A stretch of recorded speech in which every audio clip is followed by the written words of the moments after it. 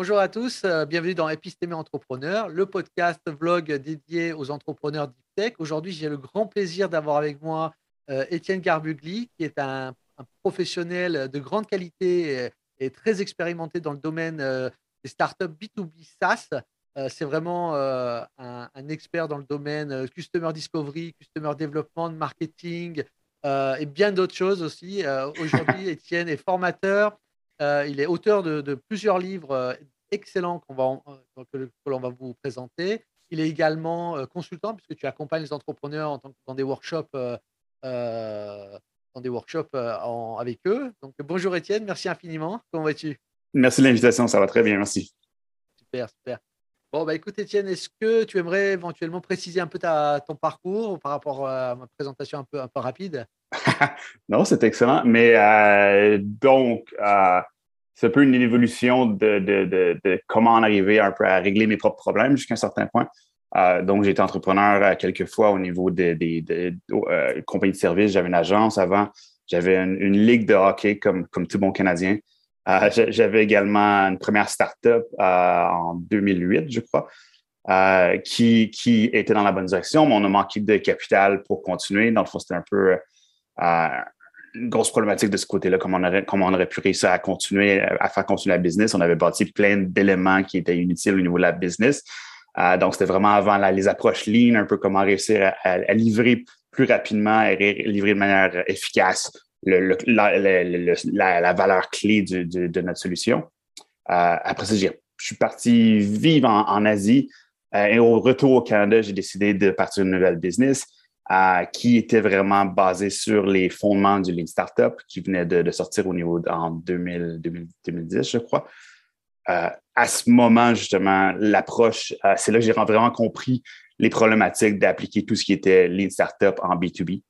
Et lorsque la compagnie n'a pas fonctionné parce qu'on a eu tout plein de problèmes au niveau de notre façon de faire le customer development, je me suis dit, je vais régler ça, je vais essayer de trouver une façon de comprendre ça davantage, comprendre comment réussir à bien développer une entreprise en B2B au niveau de l'innovation. Et j'ai passé une année à faire passer en entrevue des entrepreneurs B2B qui ont réussi. J'ai parlé à plusieurs experts là-dedans.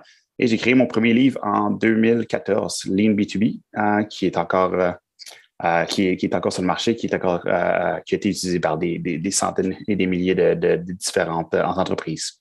Si tu permets, Oui. je voudrais faire de l'anti-promotion. N'achetez pas son livre, Lean B2B, parce qu'il est en train de sortir une nouvelle édition. Donc, Oui, en janvier en version anglaise et probablement en février la version française. ouais, super. Donc, voilà, j'ai fait de l'anti-promotion. Merci. Alors, justement, c'est très intéressant ce que tu dis sur le Lean B2B, parce que c'est quand même ta particularité, elle est là. C'est que lorsque le mouvement Lean est sorti, on va dire surtout dans la Silicon Valley, c'est surtout les startups B2C qui utilisaient cette approche-là. Et en fait, toi, tu as adapté l'approche Lean aux startups finalement B2B. Donc ça, c'est Oui. vraiment très, très remarquable, on va dire. Oui, absolument. Dans le fond, à ce moment-là, il y avait plusieurs livres qui existaient, qui avaient certains éléments d'une méthodologie. Donc, il y avait entre autres les quatre étapes pour l'épiphanie de Steve Blank, qui est un excellent livre, mais qui n'avait pas nécessairement les réponses aussi granulaires qu'on avait besoin. Il n'y a pas nécessairement une application au niveau. C'est donc comme ça avait précédé le Lean Startup. Il y avait certaines adaptations qui étaient manquantes. Et ce qu'on s'est rendu compte personnellement dans notre entreprise, c'est que toutes ces zones grises-là étaient vraiment où on a perdu beaucoup de temps, beaucoup de momentum. Donc, également, du fait que le Lean Startup, le livre Lean Startup comme tel, parlait principalement d'expérience et de tests qui étaient basés sur des compagnies B2C. C'est ce qu'on a fait nous-mêmes. On a fait des landing pages, on a fait différentes approches comme ça qui ne fonctionnent pas très bien en B2B, surtout quand on vise des entreprises de taille moyenne à des grandes entreprises. Donc, on essaie d'avoir ces grandes entreprises-là, cliquer sur des boutons, des éléments comme ça. Donc, c'était vraiment pas conclusif ou efficace. Et c'est un peu les réalisations qui ont entraîné justement cette création de méthodologie qui est vraiment une combinaison de tout ce qui est, disons, complex selling, un peu les ventes dans des grandes entreprises avec adaptation de customer development et de différentes méthodologies qui ont été mises ensemble pour en arriver à une méthodologie qui est plus unique à ça. Et la deuxième itération du livre pousse encore plus selon les problématiques qui ont été soulevées dans les dernières années qu'on pourrait discuter au niveau du BtoB. Avec plaisir. Donc, juste pour peut-être ceux qui ne sont pas trop habitués aux terminologies Silicon Valley, donc l'approche Lean, est-ce que tu peux nous résumer l'approche Lean, ce que c'est? Oui. Donc, l'approche Lean est basée sur justement les méthodologies de Toyota à la base, qui est vraiment comment on élimine tout ce qui est le gaspillage, le waste, je pense que c'est peut-être le bon mot pour la traduire. Donc, comment on fait pour éliminer tout gaspillage? Dans ce cas-ci, on inclut le temps qui est perdu, l'effort qui est gaspillé, les versions qui sont inutilisées du produit. Donc, ce que Eric Ries, en collaboration avec Steve Blank, ont fait, travailler ensemble un peu sur une méthodologie pour combiner un peu tout ce qui était customer development. Donc, tout le volet, comment on fait pour comprendre qui sont nos clients, comment on comprend leurs besoins, comment on réussit à créer un profil de client qu'on cible. Ils ont combiné ça avec la méthodologie qui est de Lean Startup, qui est vraiment une méthodologie agile, donc vraiment comment on fait pour avoir des tests rapides, pour apprendre rapidement de ses clients et bâtir une base de connaissances qui nous permet vraiment de prendre les bonnes décisions et d'ajuster le tir à mesure où on avance. Donc, dans les méthodologies basées sur le Lean Startup, ce qu'on fait, c'est qu'on essaie d'avoir plus souvent des interactions avec nos clients. Donc, plus souvent, on va lancer des parties du produit, on va tester différentes fonctionnalités pour en arriver à apprendre plus rapidement, à ajuster le tir et être plus efficace au niveau de notre apprentissage. Donc, si mettons, je mets ça en contexte de mon entreprise, on a pris nous avons pris des mois à apprendre ce qui aurait pu être appris en ces quelques semaines dans ce cas-ci, parce que justement, il nous manquait des éléments d'information, on avait la misère à avoir des rencontres avec les gens, on avait des difficultés à prendre la bonne information. Donc, tout ça crée des délais qui sont problématiques quand on a un nombre d'argent limité pour passer notre business, on a un nombre de temps limité. Parce que toutes les entreprises start-up ont toujours un runway, une échéance qui arrive éventuellement et qui nous regarde dans le visage quand on essaie de faire progresser la business. Donc, si je résume, quand on est entrepreneur, souvent, on a cette espèce de flamme, on veut très vite développer un produit, le mettre sur le marché.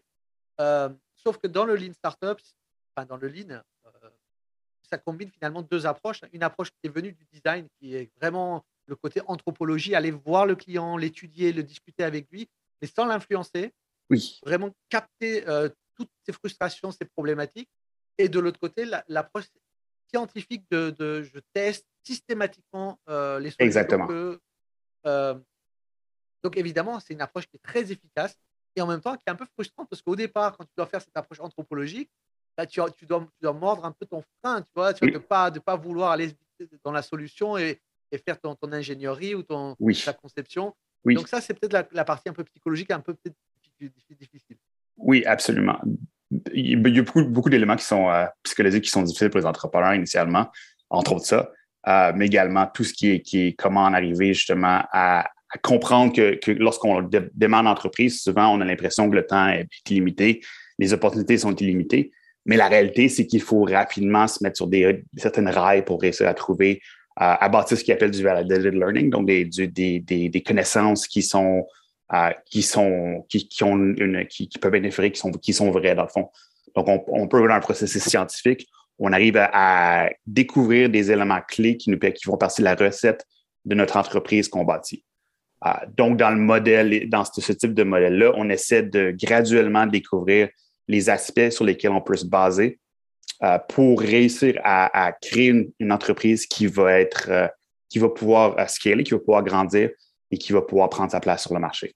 Donc, en découvrant ces éléments-là un à la fois, on s'assure de faire du progrès versus si on pousse complètement notre entreprise sur le marché, c'est possible qu'on ait de la difficulté à trouver quels éléments du portrait fonctionnent et lesquels fonctionnent moins bien. Donc, ça nous permet vraiment de mettre en séquence l'apprentissage pour notre entreprise et s'assurer de faire du progrès graduellement au lieu d'attendre un grand moment dans le futur où on lancera un produit et on ne saurait pas nécessairement s'il y a des éléments qui sont bons et d'autres éléments qui sont moins bons. Et dans cette approche-là, pas l'ancienne, on va dire, où on mettait beaucoup d'énergie dans la conception Oui, sur des études de marché, on va dire macro, oui, euh, ça marchait quand je dirais dans les années 60, 70 où il y avait comment dire, il y avait une offre qui était petite et qui avait une demande très forte. Quelque part, n'importe quoi qu'on mettait sur le marché, il y avait toujours des acheteurs en face. Surtout qu'il y avait des Oui, canaux de distribution qui étaient un peu unitaires, c'était, le supermarché ou le concessionnaire et cetera. Mais là, comme, le monde est envahi d'offres, oui, absolument. voilà, c'est surtout là finalement, la rapport de force étant changé du côté consommateur, du côté même entreprise, c'est là où l'approche anthropologique du lean devient très importante pour aller chercher Oui, vraiment de manière microscopique les frustrations et les problèmes du client et absolument. les Ouais. révéler. Et c'est un très bon point, en fait. C'est une des grandes motivations, disons, entre la première version de Lean BtoB, écrit en 2013, publié en 2014. Dans ce moment-ci, il y avait encore beaucoup d'espace sur le marché. Donc, les clients potentiels étaient plus patients. C'est plus facile, justement, d'ajuster le produit avec des clients qui avaient vraiment un certain besoin. Par contre, maintenant, aujourd'hui, je pense que j'ai regardé, je pense que c'est 50 fois plus d'entreprises technologiques qu'en 2010 environ. Donc, c'est une explosion de type d'offres, tant des grandes entreprises que des startups, tant européennes qu'un peu n'importe où dans le monde aujourd'hui, qui fait que c'est beaucoup plus difficile de trouver une façon de faire son entrée dans le marché. Donc, un des éléments que j'ai cernés qui étaient les plus changés, disons, dans les dernières 7 à 8 années, est vraiment cette difficulté-ci de se positionner précisément sur le marché pour avoir son point d'entrée. Parce que dans le fond, comme le marché évolue lui-même également, les entreprises, les besoins clients, tout est en flux, en mouvement dans le marché. Donc, il faut trouver une façon de cerner un point d'entrée qui est assez solide pour réussir à se positionner et établir les bases d'une entreprise qui va nous permettre de croître à partir de ce moment-là. Donc, si on n'a pas assez de capacité d'apprendre, on n'a pas assez de capacité de se positionner solidement sur le marché, c'est très difficile d'établir une entreprise qui va pouvoir croître après le coup. Oui, très, parlant ce que tu dis parce qu'effectivement avant on faisait de la segmentation, client mais qui était sur des critères à l'ancienne, revenus, sexe, âge, Oui, et on faisait des typographies un peu comme ça oui, de clientèle et ils devaient plus bouger en fait les typographies. Or aujourd'hui on on s'aperçoit espérait. que tout bouge, Oui, le même client peut bouger d'un segment à l'autre et oui. en fait cette histoire de customer, discovery, on doit la mener de manière constante en fait. C'est de manière schématique, sur les schémas en général de Lean Startup, on le met toujours au début, mais en fait, elle doit être menée en continu. Ouais, ouais, c'est vraiment ce que je vois des meilleures entreprises.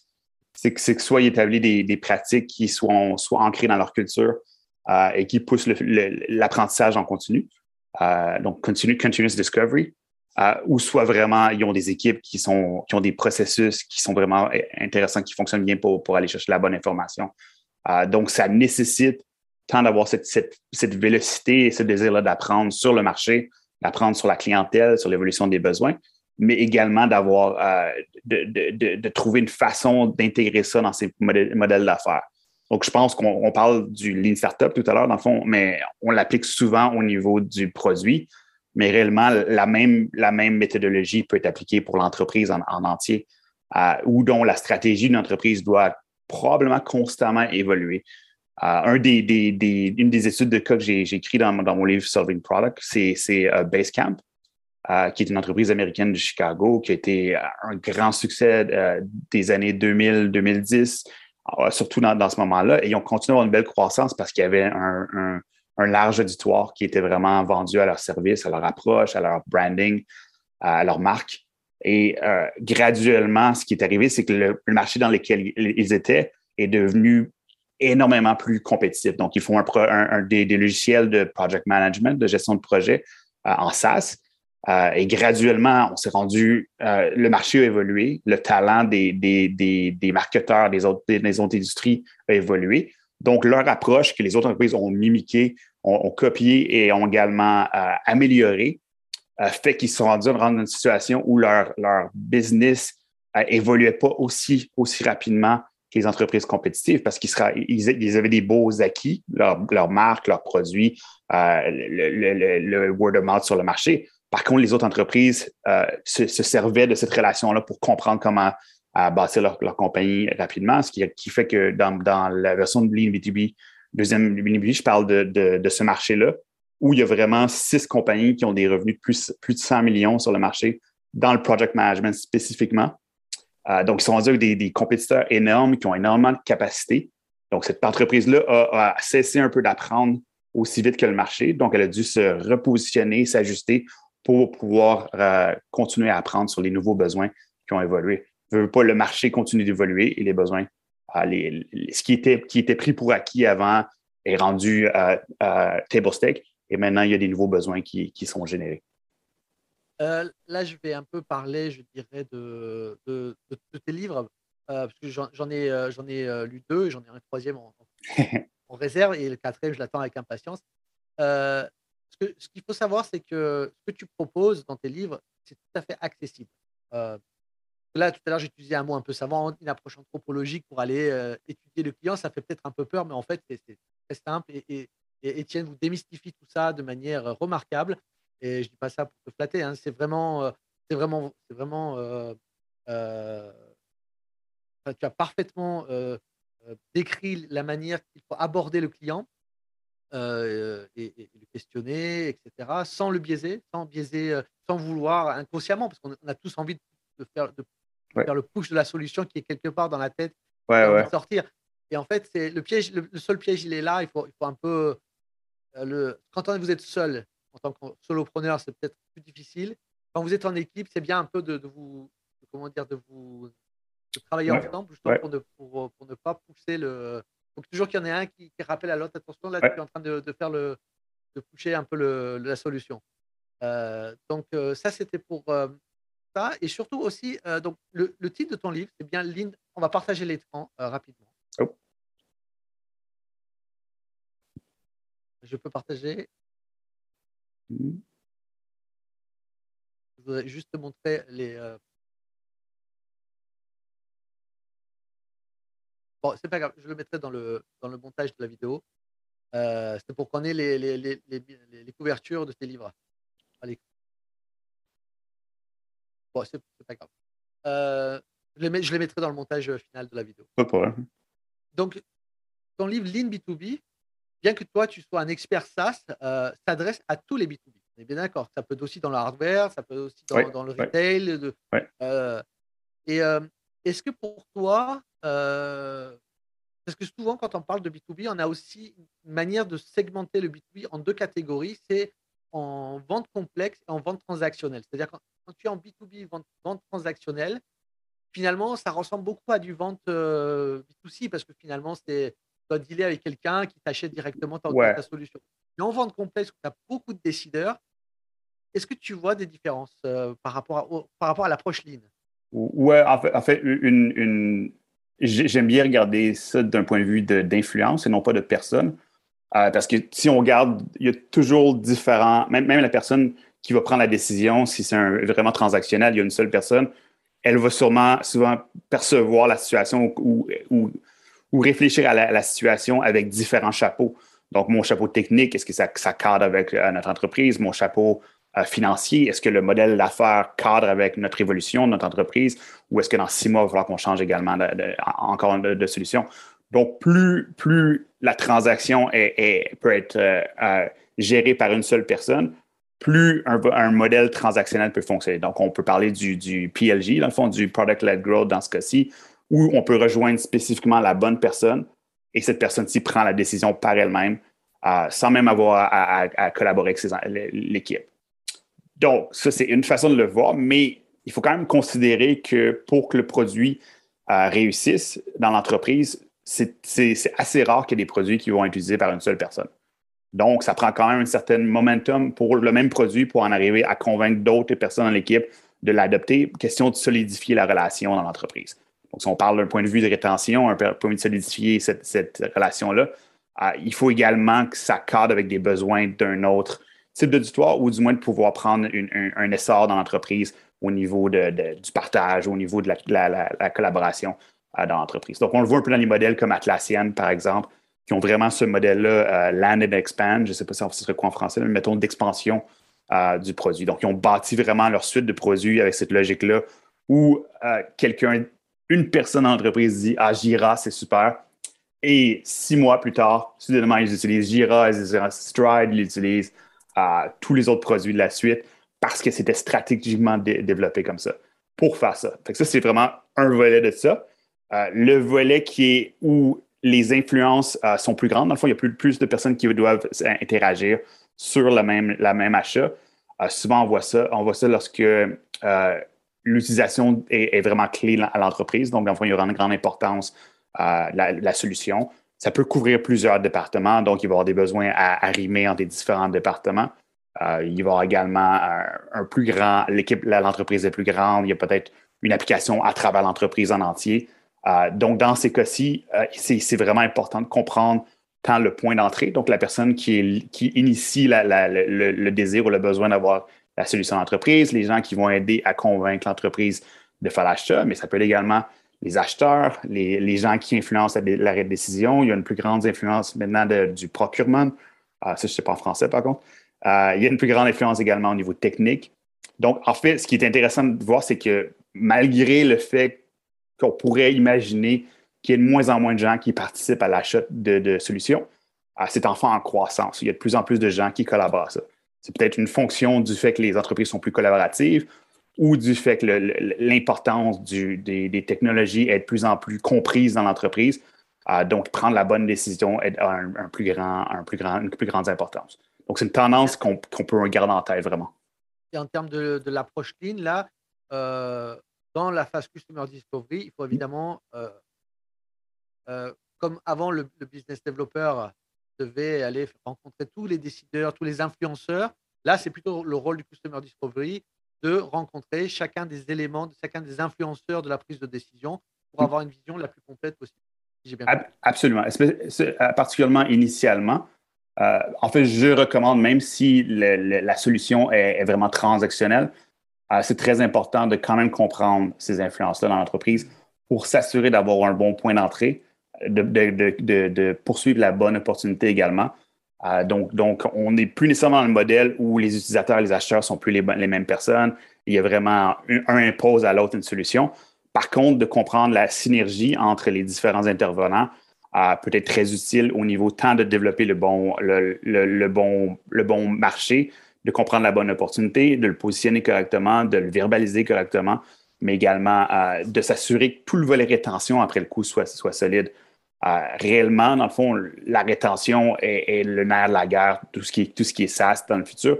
Et j'argumenterais même hardware et tout ça, dans le fond, si on va avoir un réachat quelques années après, peu importe, il faut créer une solution qui comble les besoins des différents intervenants. Parce que ce qui arrive au final, c'est qu'on ne contrôle pas les discussions qui se passent dans les entreprises.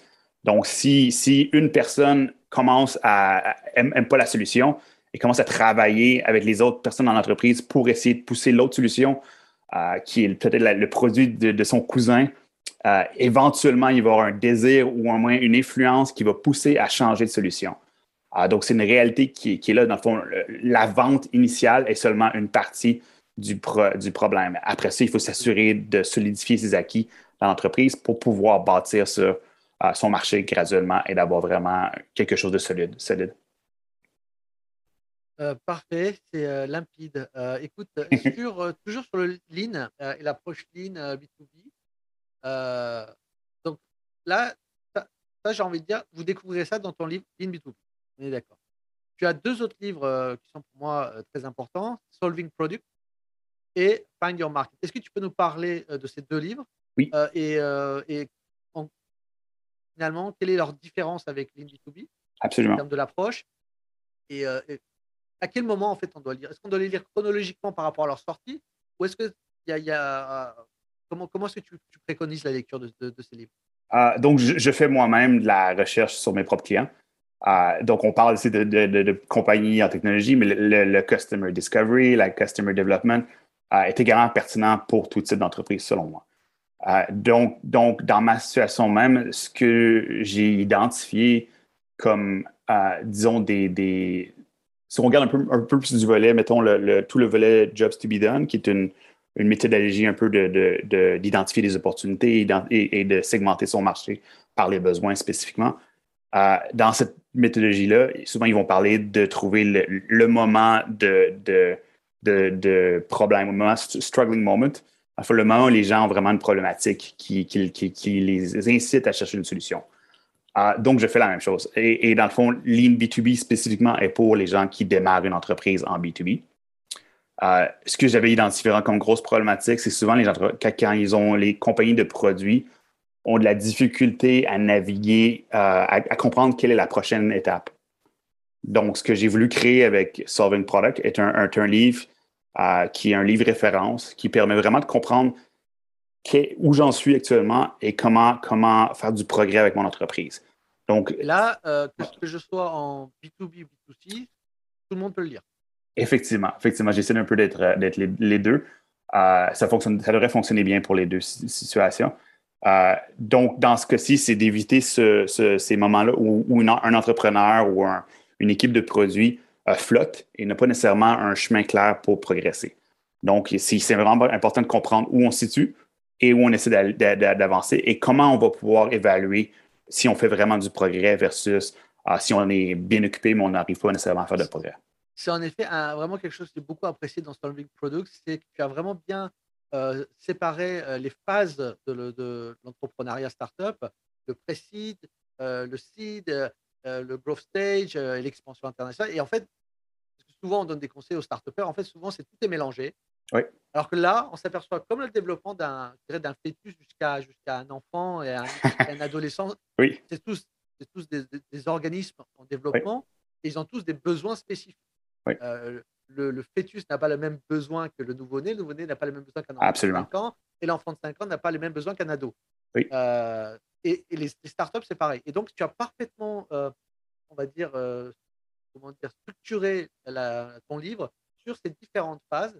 Et donc, en fait, les entrepreneurs peuvent parfaitement soit piquer là où ils sont, ils le savent, soit s'ils sont en début d'aventure, de suivre l'aventure du livre première page à la fin. Partir cover to cover.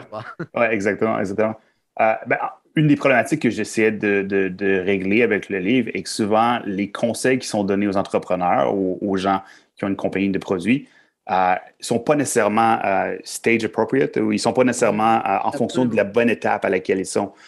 Donc, ça fait souvent, donc des fois, j'aide des programmes ou des entrepreneurs en démarrage. Ils vont parler des éléments qui ne sont pas encore pertinents dans leur situation actuelle, qui prend beaucoup de leur temps, qui nuit à leur capacité de faire du progrès.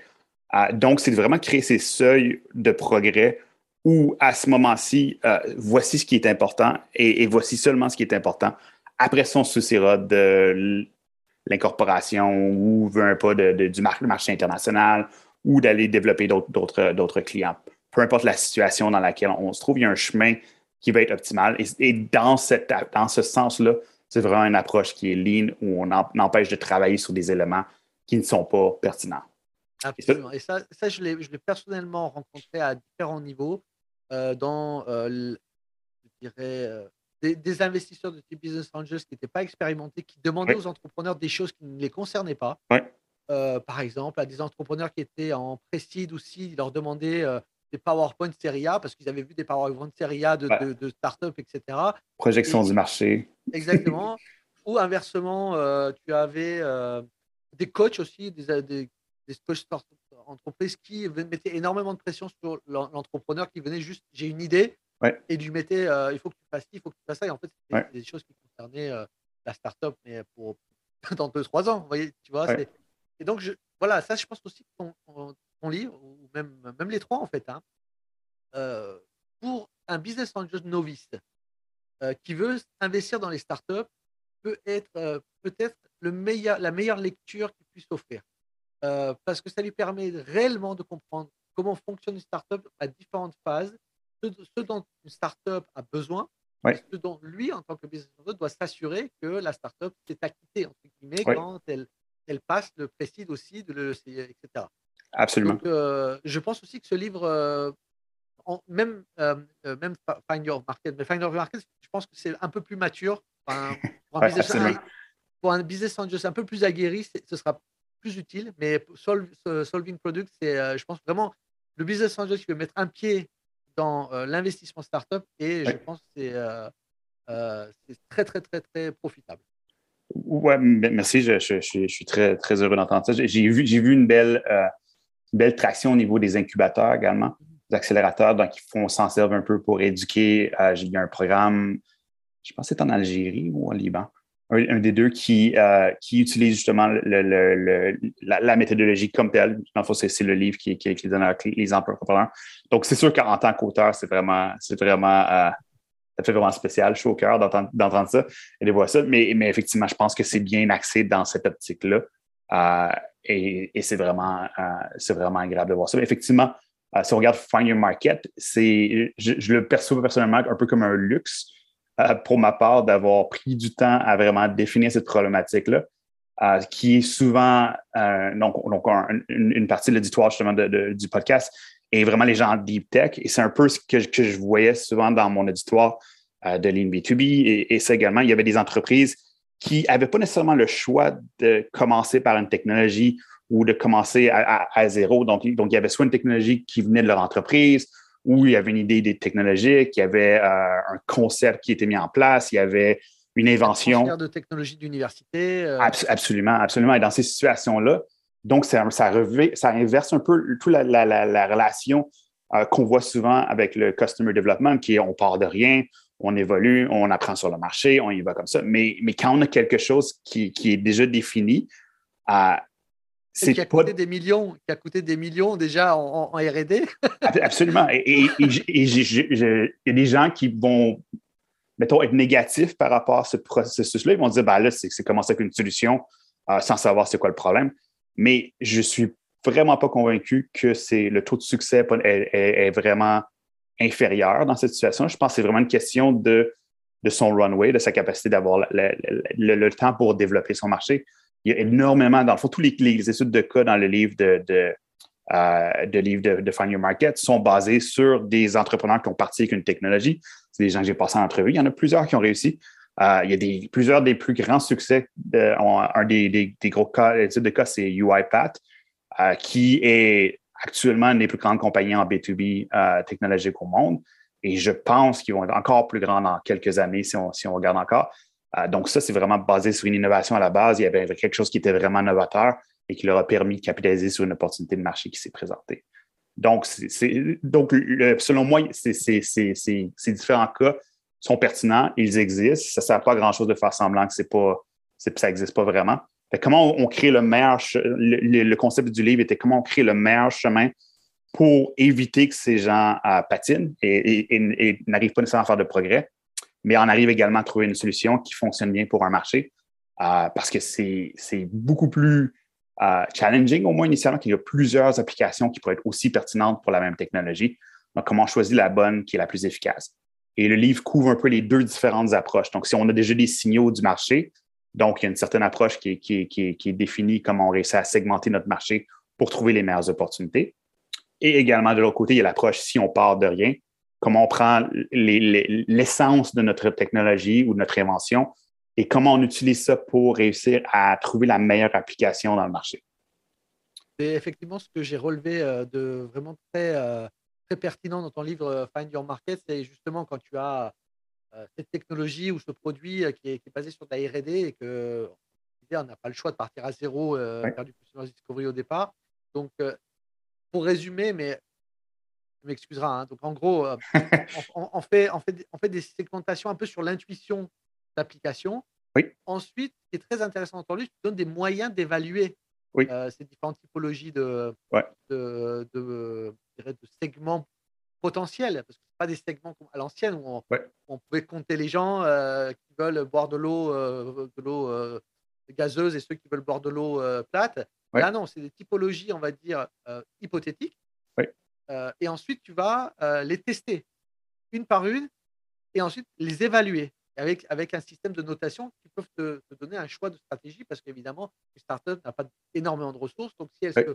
si elle met ses ressources sur une typologie et qu'elle met tout son axe de distribution, de marketing, de communication sur une, bah, elle peut se planter, mais elle peut se planter gravement. Ouais, Alors que là, ça lui permet de sécuriser, de dérisquer son approche marché. ouais, absolument. Et le livre est un peu structuré comme un livre dont vous êtes le héros. Je ne sais pas si tu avais Si, je remarqué. l'ai perçu, absolument. Ouais. Et ce qui est vraiment un risque, là, initialement, donc j'ai fait des tests pour mes propres livres avant et c'était un intéressant processus, cette partie-là également. Donc, le format tant que le contenu. Et je tiens également à dire à nos auditeurs que Étienne est très généreux puisque avec chacun de ses livres va venir accompagner énormément de ressources téléchargeables, de frameworks, de choses qui peuvent vraiment compléter le livre opérationnellement parlant dans votre pratique. Donc ça, c'est vraiment très, très appréciable. Le dernier livre, on va en parler aussi rapidement parce que c'est quand même très Ouais, intéressant. C'est l'email marketing pour les ouais. SaaS.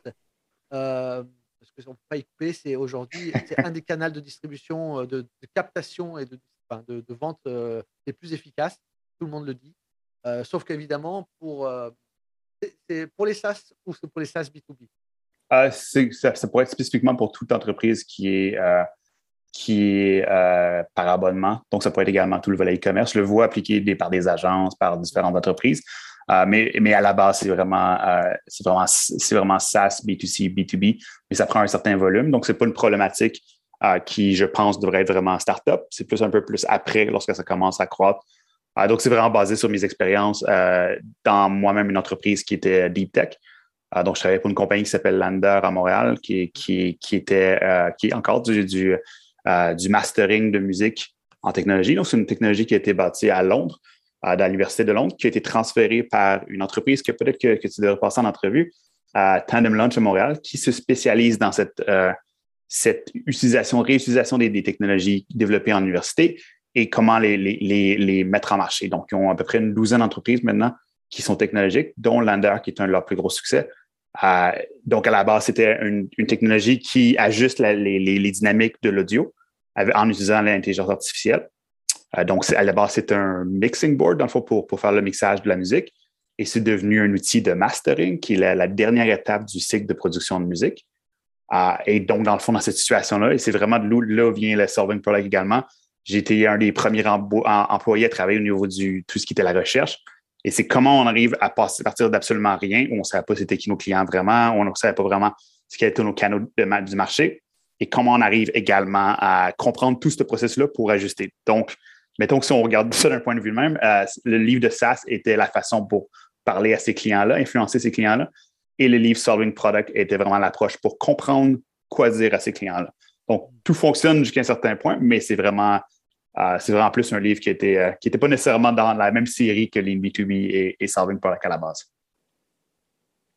Parfait, parfait. Merci infiniment, Étienne. Donc, je rappelle que tu es, pour te trouver, évidemment, je mettrai tous les liens en descriptif. Etiennegarbugli.com, Oui, c'est ça. oui. Sur ton site, on peut évidemment accéder à tes livres et les acheter sur Amazon. Mais on peut aussi suivre ta masterclass. Tu as une masterclass pour les entrepreneurs. Oui. Tu as également des workshops aussi. Donc Oui. vous serez accompagné aux petits oignons par Etienne. Ouais. Voilà. C'est en grande croissance l'année prochaine. Donc, si vous voulez vous abonner au courriel, vous allez voir de belles opportunités également qui vont arriver. Ah oui, et je recommande évidemment ta newsletter qui est un bijou d'intelligence. Moi, à chaque fois que je reçois tes newsletters, je les copie-colle dans mes notes. Là, la dernière, c'est les 3 features d'un produit. J'ai adoré ce post. Je la partagerai évidemment parce que vraiment, je l'ai tellement aimé que je l'ai copié-collé. Je l'ai mis dans mes notes perso sur sur le design et les produits. Tu vois lequel je parle? C'est Oui, celui où tu absolument, parlais absolument. ouais, voilà. Ouais. Parlais de Ouais, celui-là. ça fait plaisir. C'est le fun d'avoir des gens qui sont du domaine et qui comprennent vraiment le travail et la valeur du travail. Absolument. Merci infiniment, Étienne. Est-ce que tu veux conclure par quelque chose Non, particulier? non, merci beaucoup d'avoir pris le temps de discuter avec moi. Non, C'est c'est très moi qui te apprécié. remercie. Et c'est toujours agréable de discuter ma langue maternelle avec des entrepreneurs.